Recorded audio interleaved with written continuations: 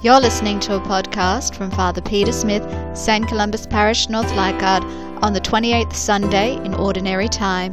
And now here's Father Peter. The Lord be with you. A reading from the Holy Gospel according to Matthew. Jesus said to the chief priests and the elders of the people, "The kingdom of heaven may be compared to a king who gave a feast for his son's wedding. He sent his servants to call those who had been invited, but they would not come. Next, he sent some more servants. 'Tell those who have been invited,' he said, 'that I have my banquet all prepared. My oxen and fattened cattle have been slaughtered. Everything is ready. Come to the wedding.' But they were not interested. One went off to his farm, another to his business, and the rest seized his servants, maltreated them and killed them. The king was furious. He dispatched his troops and destroyed those murderers and burnt their town. Then he said to his servants, 'The wedding is ready, but as those who were invited proved to be unworthy, go to the crossroads in the town and invite everyone you can find to the wedding.' So the servants went out onto the roads and collected together everyone they could find, bad and good alike, and the wedding hall was filled with guests." The Gospel of the Lord. I think there are a number of important messages in tonight's Gospel. The very first one that I saw was, "Don't say no to the king when he invites you to a wedding. That's a big mistake." But clearly Jesus' parable was about his own time. It was about how the Pharisees were the ones who saw themselves as being the important and prized ones. They were the ones who thought they were special.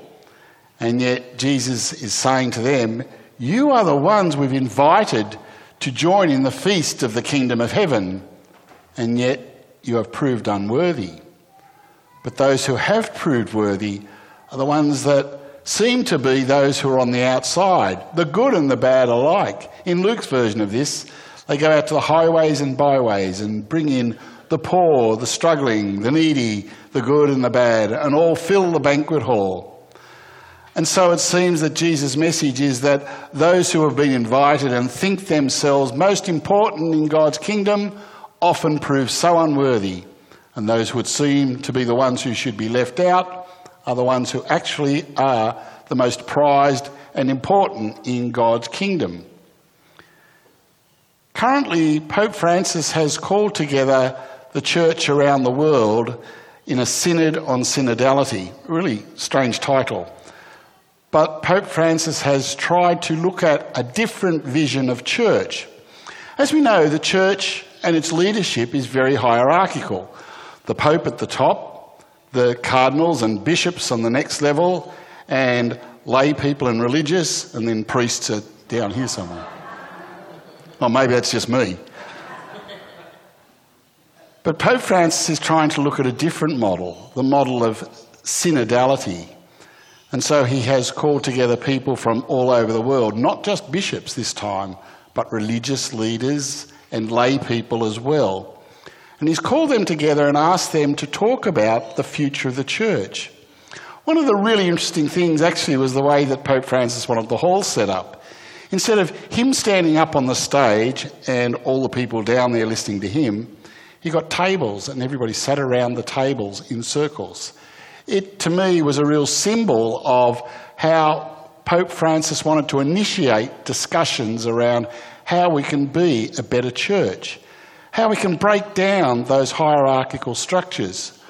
Because so much, in a sense, hinges on the fact that most people in our church are the ones who are left out of the wedding feast of decision-making in our church. The big problem that Pope Francis has, however, is the bishops. So many bishops around the world are against what Pope Francis is trying to do, especially in America. Not all of them, but a great majority of bishops in America are so opposed to this notion of synodality. I don't know why, but I can only guess that they're frightened of losing their own power. Many of our own bishops have also attended with lay people and religious from across Australia as well. And our hope is that they too will hear that voice. I have a little problem about it because I'm a bit sceptical.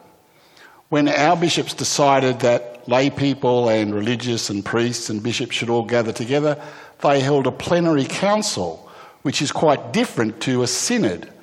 A plenary council allows everybody to have their say, but in the end, it's only bishops who get to vote. In a synod, everybody gets to vote. Everybody has a say.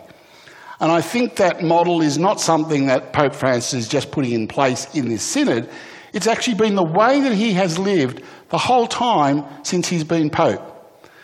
I don't know if you recall, but when he first became Pope, he, instead of going with his limousine driver back to the hotel, he jumped in his own little car and drove down and paid his own bill at the hotel.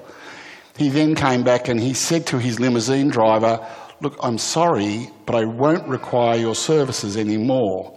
I will always ensure that you have a job, but I don't want a driver. I really can drive myself." Then he ascended and sat in the chair of Peter, took on the power, and the first thing he did was, "We need some showers and toilets in the Vatican for the poor and the smelly. Let's do that." That's the kind of Pope I want to follow. That's the kind of Pope who is synodal in the way in which he works. But don't get today's gospel wrong, because the poor and the marginalised that Jesus was talking about were not just those who had no money, those who were disenfranchised. It was the people who were totally left out, who weren't able to be a part of the kingdom. And I think often that's us in our modern church, that we're not a part of the decision-making. And that's what Francis is trying to overturn. Jesus was totally inclusive. He listened to the needs and attended to everybody, especially the widows and orphans, those who were the most powerless in his own society. He shunned the people who had all the power, the Pharisees, the scribes, the publicans, other people Jesus thought were not interested in hearing the word of God. And so Pope Francis has gathered together a synod. We pray that it will bring about change in the church, that those who are most left out of decisions, lay people, especially women, religious orders, people who should all have, dare I say, a voice in our church.